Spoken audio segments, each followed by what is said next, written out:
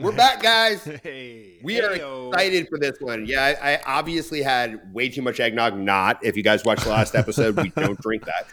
But we're excited, guys. It is, New Year's time. Great things going on. And, there's one of the few times where everybody's not super pressurized with work. Things are a little bit slower. So this is going to be a fun one. And we've got some cool topics to go on. Craig, one of my favorite backgrounds going on here. I mean, you can't go wrong with Bruce Willis, and it kind of leads us into one of the fun topics that we want to hit on today. We'll see which direction we go. But being that it's kind of end of year, new year kind of time, figured that we might talk about either, and we can talk about this right now and figure out which way to go. But hey, either favorite movie of the year, and we had some big ones. You had Barbieheimer and all that going on, but Bruce Willis is still my favorite. And we also had gifts, guys. What'd you get? Welcome to GTM Unfiltered, hosted by GTM veterans Judd Borco, Craig Rosenberg, and Matt Amundsen. We make talking business fun and sometimes funny. That's because we're always unscripted, unfiltered, and unlike anything else out there. Get ready. So, you know what, Craig? I want to go to you, man. Whatever direction you want to go. You got Bruce in the back. According to you, you got some good gift stories. Where do you want to go with this? Oh, stop it. I have no. But even though we talked about it with Anna, let's just do it quickly. Is Die Hard a Christmas movie? I'm a yes. I'm automatic. Man, I'm on the fence. I recognize both sides. And for a long time, I was like a big time, it is a Christmas movie. And then does making it a Christmas movie cheapen it? Because there's so much good stuff that came out of it. Like the high-powered villain of Alan Rickman was a paradigm shift in the way, we made movies and heroes and villains and whatnot. I don't know. I loved it. I will say on the Die Hard part, I think Die Hard 1 Christmas movie. I think Die Hard up to 47, whatever it is, not so much. They tried to do 2 and make it kind of like just a follow-on. I don't know if it hit the same, but I'll go back and watch 1 anytime we get into the month of December. And I think it holds up every time. Yeah. I ride for Die Hard 2, but I don't think it's a Christmas movie. I watched Die Hard 2 last night, and there's one thing I want to mention about it. So the story behind it is the studio got a standalone script about that with that plot line and whatever, and then the studio head's like, this is Die Hard 2. So it wasn't actually developed initially as Die Hard 2. It was a standalone, and they crafted it to that. Fun fact. No, that's a great fact. Fun fact. What's in the background? Yeah. Oh yeah. I want you to just say that's Bruce Willis, right? Correct. He's in the air conditioning duct with the lighter. One of the most iconic viewpoints ever. So anyway, but I didn't see. I'm actually, when you asked about the movies, I honestly saw Air. I think that's it in a theater. That is. Yeah. And it actually brings up a different point, which is movies are pretty obsolete. I mean, I would rather here's the movies I'm watching now, and don't judge me. Of course, I watch Liam Neeson, Jason Statham movies. Those, I'm sorry, dude. No. But if I want to watch something intelligent, I need 6 episodes minimum. And that goes to the whole episode. Are movies even dying? It's every superstar now has a show or multiple shows. Are we moving away from movies? No, I mean, you gotta, I don't know. I mean, I don't know enough about well, let me put it this way. Matthew McConaughey, remember him? Yeah. Sure. I would say True Detective, these guys, when they pick the right show, it can be a game changer for them. Yeah, you know? And so I don't know. I mean, for me, I prefer now the longevity of a 6 episodes, even 4 of just something of just a little bit more in depth and sequential. I don't know, man. I've been trained now on streaming, and I didn't stream for a long time. And then 3 years ago in the pandemic, I streamed Breaking Bad, and then it was all over. All I do now is stream. I literally. People be like, hey, you want to go out? No, I'm busy. I got to take care of the kids, but I'm actually going home to binge a show. Everybody remember that. And right now I'm re-binging Narcos. Oh, wow. That's a good one. Yeah. That's a good one. Well, maybe it's not even movie then. And I will say it doesn't matter if it was in theater or out, although they said we're 20% down year over year from movie income. So is it not? Who knows? But show, movie, was there anything? Or hey, what'd you watch over Christmas? What was your watch over Christmas that made you go like, oh, I have to go watch that? So I didn't watch anything really over Christmas, and I know that. Well, maybe we're talking about our favorite Christmas gifts, but I've made a commitment to read more, and I did receive a Kindle, so I have been actually reading. I've been reading for pleasure, so I haven't been reading any business books, so nothing to comment on here. I am like a real dork around like high fantasy and sci-fi, so I've been reading some Brandon Sanderson, which is fantastic. I think the real story on like movie or TV front, honestly, was, the strikes that occurred and the impact that it had on business. And I know we did an episode a couple of weeks ago on consolidation, and you want to talk consolidation, that is coming in a major way. The streaming services will be consolidating. Max, what do they call Max now? HBO Max. Now it's just Max. Yeah, so Max, which is run by David Zaslav, sat down with Paramount for the first time this week to have a preliminary discussion, and I would assume that you will see Paramount Plus and Max consolidate, so that's going to be interesting. And I think that you will see more and more of those. Obviously, like Disney's acquisition of Fox means that Hulu and Disney Plus are all one streaming service, although I think most of us who have both are still paying for both. So it will get interesting. The impact that it's going to have on entertainment, I think, is interesting. But one thing that I think we can learn from this in the sort of the straightforward B2B is that, companies tried to get into streaming, and it was the right decision 100%, because that is the direction things are going. Cable is largely going away, but a lot of these companies were really good at creating content. They weren't really good at building technology. And I think that they've taken sort of their focus off of content creation. A lot of, kind of lackluster movies and shows have been produced as a result. And then apps that are not quite as good as Netflix have been developed and launched into the world. And so one thing that I think we can all take away from that in our day-to-day B2B lives is when you try to bite off more than you can chew because you see a direction that things are going, you can be not even a jack of all trades, but like maybe a seven of clubs of all trades, and end up creating stuff that people aren't all that interested in and an experience that they don't really love. So stay focused, stay with your core competency, and beat that into the ground until you're sick of talking about it. Wow, look at you. By the way, I'm reading this right now. Did you guys see this? Oh, yeah. Busting Silos about Snowflake, Travis Henry, and a woman I don't know, Hillary Carpio. So I just started this. I know her. So on a business note. By the way, on another business note on what Matt just said, in the episode with Anna, that was her big thing, was like figure out who you serve, and what pain you solve for them, and stay maniacally focused, because right now what she's seeing and sort of going out there and working with founders and CEOs is people have lost their focus, right? And like you just get for the history of time, you get all these reminders of the theme of focus. And so and you're bringing it up in the entertainment industry. So that was my tie-in. Wow. What do you think? I love it.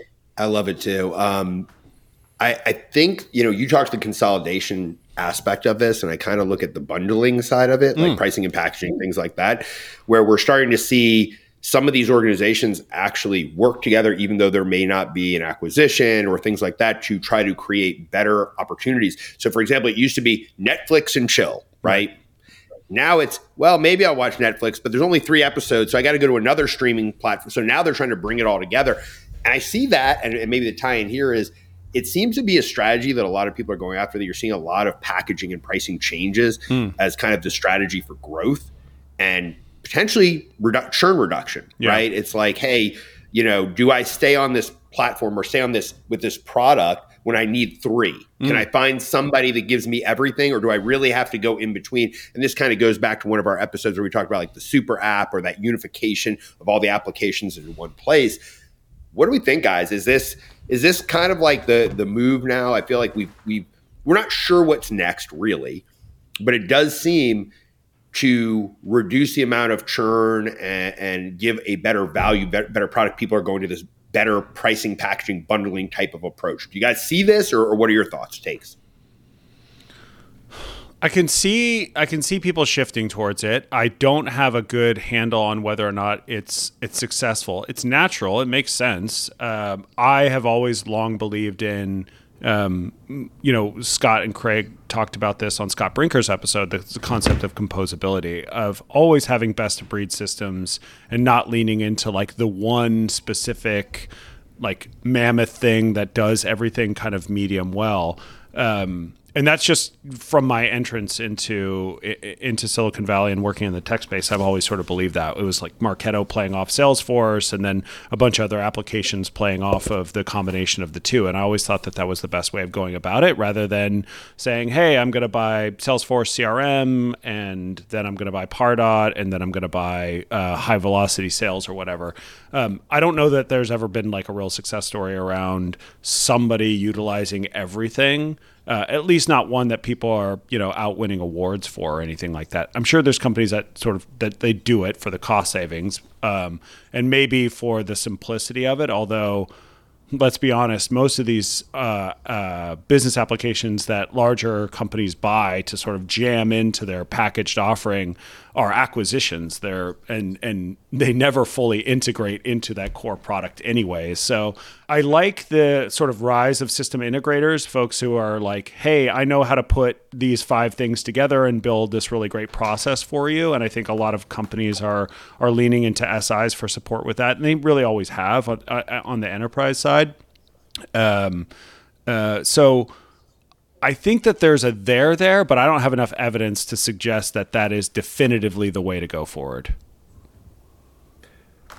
Entertainment, though, is different, right? Because it's a library of content. And but yeah, I mean, if we're going to tie it back to tech, I actually agree. There's just, everyone always goes, oh, there's big consolidation. And someone just asked me that if there's going to be one sales platform. It's like, there's zero proof of that.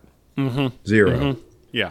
And like the key, and that's distracting, by the way, for the vendors, because they're going to pitch or build on that. And so, yes, like when you go to a CFO's office or whatever, they're like, well, we need to consolidate, as Scott said, that to really eliminate. Nobody's going to use a suboptimal for the sake of consolidation. It's just not, it's just not there. The big thing, though, the message for me is less about that, which is that sort of, what's happening in the market type of thing. Is the key for a successful tech company is they have an entry point unit of one. This one thing that they could sell over and over. You can expand. It's not like Salesforce doesn't sell support products or Pardot, right? But people don't go to Salesforce and say, I'm going to buy it because it could do everything. They buy it for the SFA, and the salespeople go back to that. They should, right? They always have this thing you can go back to. So you go through the sales process. Someone's like, yeah, and then we've got all this, and they're like, well, really, I just want the SFA. No problem. Let's go. Everyone, you need that thing. So like, I was just talking to a woman whose company, it's like their pitch, they've got this pinwheel of all this stuff. And it's like, yeah, but like at the end of the day in sales tech, Gong records calls and they're going to go do more stuff. HighSpot holds your content and they're going to do more stuff. SalesLoft and Outreach, you can send your communications, track it, and do it better. Yes, they're going to have more. But at the end of the day, someone buys them for that really specific, right, one functionality, that one thing that you can always lead with. Like for me, it's like you go in and, for years, it's like they say, well, the sales team, they only want to sell this. And it's like, let them. Mm-hmm. Yeah. Let them. Let's in SaaS, get people in the door, figure out the rest later. It's like, in the Wire. It's like win the election first and then save the world after. And so, but it is something to really like, if you look at all the great tech stories, it's like they had a target user that they could always sell to. I know everyone's like, oh, there's this big stakeholder map. There is, but like there was always this one person that we could sell to over and over. And we always had that unit of one, that thing that we were known for that allowed us to sort of sell that. And sales reps are wholly efficient. They never get good at selling, maybe the SAP, Oracle, enterprise sales reps, Salesforce reps. Now they can sell the big picture, but they don't need to initially. We need this thing where people can do this over and over. And that can't get lost in this whole consolidation because everyone's going to be, and then they're all going to do, I want to be the platform for this. And it's like, sure, but just remember that thing, that entry point has to be yours. And you have to win that. Mm-hmm. And you have to stay focused on that. And so, anyway, when I think about consolidation and what you were just talking about, it's like, and Marketo is my favorite. Years ago, I remember I was in front of a MarTech company. I'm like, look, the truth is, let's just be honest. Marketo is to send emails. Yeah. I know we got all this other stuff. And I remember this woman in the background. She's like, no, it's not true. You also use, it was some ridiculous customer experience thing. I'm like, dude, you seriously, if I went and grabbed 200 Marketo sales reps, yeah, they've been indoctrinated into product marketing, all these, but like at the end of the day, the person they're selling to wants to send emails, right? And it's like, it's just, you got to embrace the suck on that. You just got to say, man, that's our thing. Yeah. So I want to jump in on this because I think that actually leads us to a really interesting point, which is the core product, which obviously, most of these companies go to somewhat of a land and expand motion when they start building out that ecosystem, right? But that core product is the thing that still kind of like latches everybody in initially. But even to today's standard, are we seeing these companies lose focus on core? So for example, I find people nowadays don't love Salesforce. They buy it because one, there's so many pieces that are automatically integrated, so the ecosystem of it, over just the overall utilization. Yes, is it better than competition? A lot of them, sure. But I think that over time they've lost focus. And to that point, there's a lot of companies that I think that's happened to. Are we seeing like, because of the push for growth, new products, new offerings, extensions, are these companies losing that focus? Are they not keeping up? Because in my opinion only, like Salesforce, who is the juggernaut, I don't feel like, and I use their CRM. I don't feel like it's evolved. I don't feel like they've given a lot back to the people who keep telling them, but I want this part of it. They just go, oh, it's in the ecosystem. Don't worry. Mm. You guys seeing that, or do you kind of just feel like? I don't. Is there another example? Because that one, the reality is you buy Salesforce, and why would they care? I mean, if you're still going to buy it, and there's nothing competitive that will solve for it, then you don't do. Then it like the leads to accounts thing. Benioff has known about that for years. And so, well, why didn't he change it? Sure. By the way, there's a huge lift to change it. Let's just put that aside. But if people still buy it, and they all buy it, except on, HubSpot is doing a great job on the SMB market. I don't know if that's, for me, that's different. Like that's why change. So, very good point. Very good point. So I think if you think about it, though, they're still in what I would call more of a heyday where it's everybody gets Salesforce. But that used to be everybody buys Oracle. Everybody buys SAP. Eventually, those things erode because they don't keep up with the core products. They're the core of why you initially bought them disappears or minimizes, or competition comes along and gives you the things that you always wanted. So to me, there's a point of, and I get your point, like, why do it right now? Well, the reason I would say to do it is, one, you stave off potential competition who you're giving opportunity to come into the market. And two, you're reducing potential churn later when these opportunities come.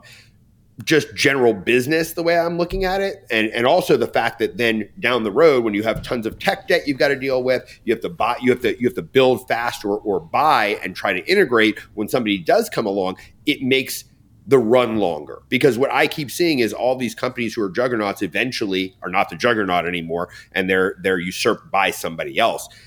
That's just the way I'm looking at it. But like your point is really valid. Makes a lot of sense too. I mean, I would say the Oracle example would work if, but maybe not. Like there's like Oracle. What are we talking about? Their core product's the relational database, which nobody rips out. But like the game changed. The only way Salesforce will break is a massive technology change. It will not be a feature. It will not be based on today's CRM new features. Yeah. It will be AI could break them, but it has to be a completely new thing. And that's what, on Oracle's side, on some of the infrastructure products, there's been like massive sea changes left and right against that. I don't know, do we feel like Microsoft is a good example of someone who's iterating really well with Office? Which is, I don't know. I mean, I think they've done pretty good. You know what I mean? So like, I get your point. I'm not sure. So like, let's take a younger example that might work, which is Marketo. We just talked about them. They are ripe for disruption. Yeah. And I think they are getting disrupted. They're getting disrupted for sure. By who? By who? HubSpot. Who are they? HubSpot. HubSpot. Oh yeah, I do see that.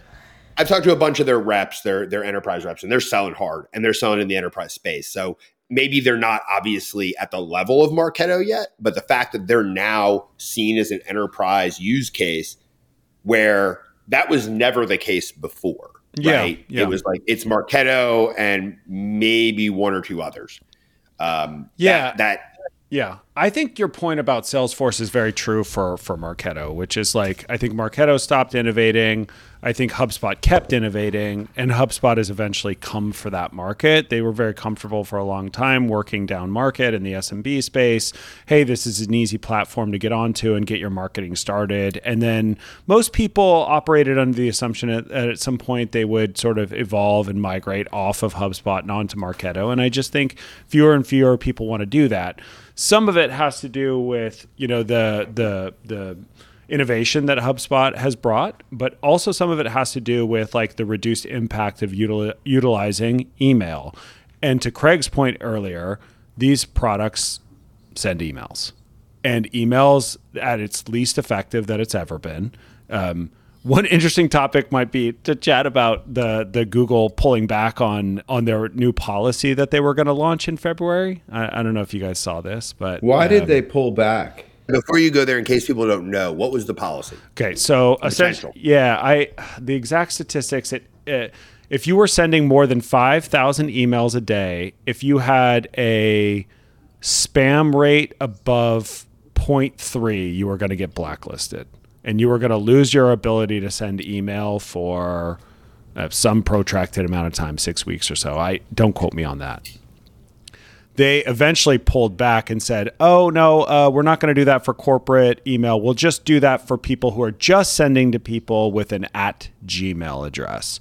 So originally the language was anybody who was using a Google Workspace, which, as we know, is such a tremendous amount of people that like it became very scary. Now, nobody should be spamming anybody, but we all know that there's plenty of people who will get an email from you, even if they're opted into your marketing, and they'll just hit spam because within a Gmail client, that's the fastest way to get rid of somebody.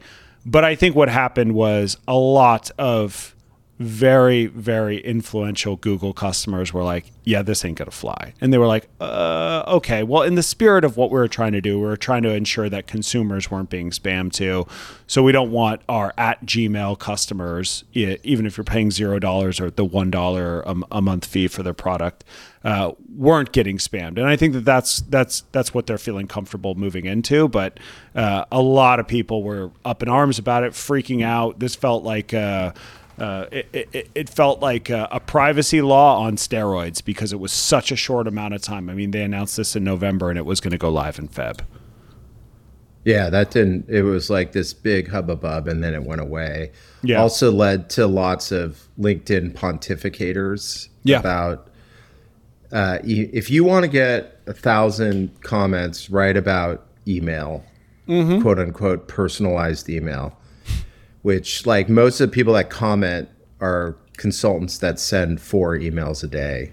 Like, you know, the scale of what people need to get done to drive billions of dollars worth of pipeline, is like, it's just a different story. But anyway, I just going back on the HubSpot Marketo thing, I do think HubSpot is doing well. So I do think that's a good point. But I wouldn't argue that Salesforce they will get disrupted. They won't get disrupted by another CRM vendor. I agree. I think the Marketo one is interesting, but you guys can't tell me that it's innovation by HubSpot that took it is. Them out. It's HubSpot getting their product closer to being on par with Marketo. Now the thing about HubSpot, the thing about HubSpot, it's always been a very easy system to use, but there have been some challenges with like triggered workflows and things like that. That's been, one of the things that's really held it back. In addition to that, your capacity to write that information back and forth between the CRM that you're using, if it's not HubSpot, which as we, mentioned is most likely Salesforce. So a lot of that stuff has been cleaned up, and it's a lot faster and it's a lot more advanced than what it used to be, which I always thought of it as like a grown-up MailChimp. But it has really grown into being more of a junior Marketo. And some of those advanced capabilities of Marketo are just not as necessary or as interesting to marketers as they used to be. So more and more people are feeling comfortable saying, hey, instead of Coke, I'll have Diet Coke, and I'm comfortable with that. Like, I don't need the full feature. In fact, maybe I don't want the full feature. And like the one thing that I can tell you after having been a Marketo employee and liaised with, hundreds of marketers who are running Marketo. There he is. Good word. Thank you for liaising. I told you I've been reading. Is most people still never got those advanced Marketo features off the ground. Most people never got a good handle on how to do scoring in Marketo. Most people did not get a good handle on how to do trigger-based events inside Marketo. So in a lot of ways, they sort of had the Lamborghini and they never got it out of third gear. And now people are like, why are we trying to fight to do this when we could just use a simpler system that's going to do 85% of what we need it to do? It's going to cost us a little bit less.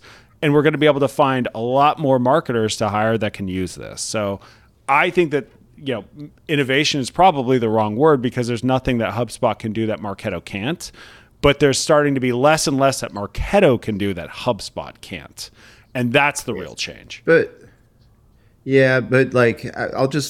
I don't know if you guys want to keep talking about this. I'll talk about it. The only thing I'm going to say, we can. That's fine. One thing I will say, though, is doesn't that kind of put HubSpot in a place that if they can evolve their CRM to a level, it doesn't have to be Salesforce, that maybe they can disrupt them without AI, without the innovation? Because at this point, if marketers are coming in, if I can connect directly, if I have an easier integration point, if I have a similar ecosystem, is it an option?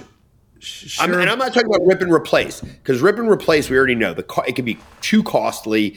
But let's say growing companies, things like that, the change over years, is that a direction people can go? Yeah, but the original question was not competition. The original question was neglect of the core product. And when Matt was talking about Marketo, I don't see anything Marketo would have done. It wasn't neglect, right? What is now? It is now because Adobe hasn't really done anything with them. But what? But yeah, but like so. But if they don't use, I mean, like that. I didn't hear anything that tells me. Tell me a move Marketo should have made to hold off HubSpot. They need to dramatically improve their UI. Dramatically. All right. So it's UI. Yeah, it is still very challenging to use. It is a system that most people will have a steep learning curve. So as new marketers enter the workforce, that is challenging. And Marketo still has very expensive training. So getting people up to speed on that is difficult. I think that there's been more marketers entering into the workforce utilizing HubSpot and getting comfortable with that platform because it has a larger footprint than what Marketo has. And so Marketo needs a facelift on its UI, 100%. It needs to improve its speed. It's still a very slow product. Like you're building a list or a segment in order to run a program. It's still going to take you a tremendous amount of time. It's much, much faster in HubSpot. And then when you look at the sort of suite of tools that HubSpot has put in that sort of wrap around it, including like the new CMS that they launched, it just makes the whole HubSpot experience extend a little bit further. So you can manage what's happening on your website, what's happening in your programs, and what's happening in your ads in a single platform. That's very simple, not only to set up, but it's very simple to manage long term. And now I sound like a freaking HubSpot salesperson, so I apologize for that. It's great. No, I love that your point though. You worked for one, you've used the other. At least you have a perspective that a lot of people don't. So I've done deployments of Marketo at literally every other company I've ever worked for in my career since leaving Marketo. So like it's a safe, comfortable place. It's just I just don't know that the juice is worth the squeeze anymore right now. And that might change over the course of the next couple of years. But for right now, their lack of innovation, their lack of a focus is on the core product is, I think, hurting them. And HubSpot's innovation and focus on their core product is helping them. Now, to answer Judd's question on like, can HubSpot displace Salesforce CRM? The thing that I'll tell you is like marketers will never pull a company through the keyhole.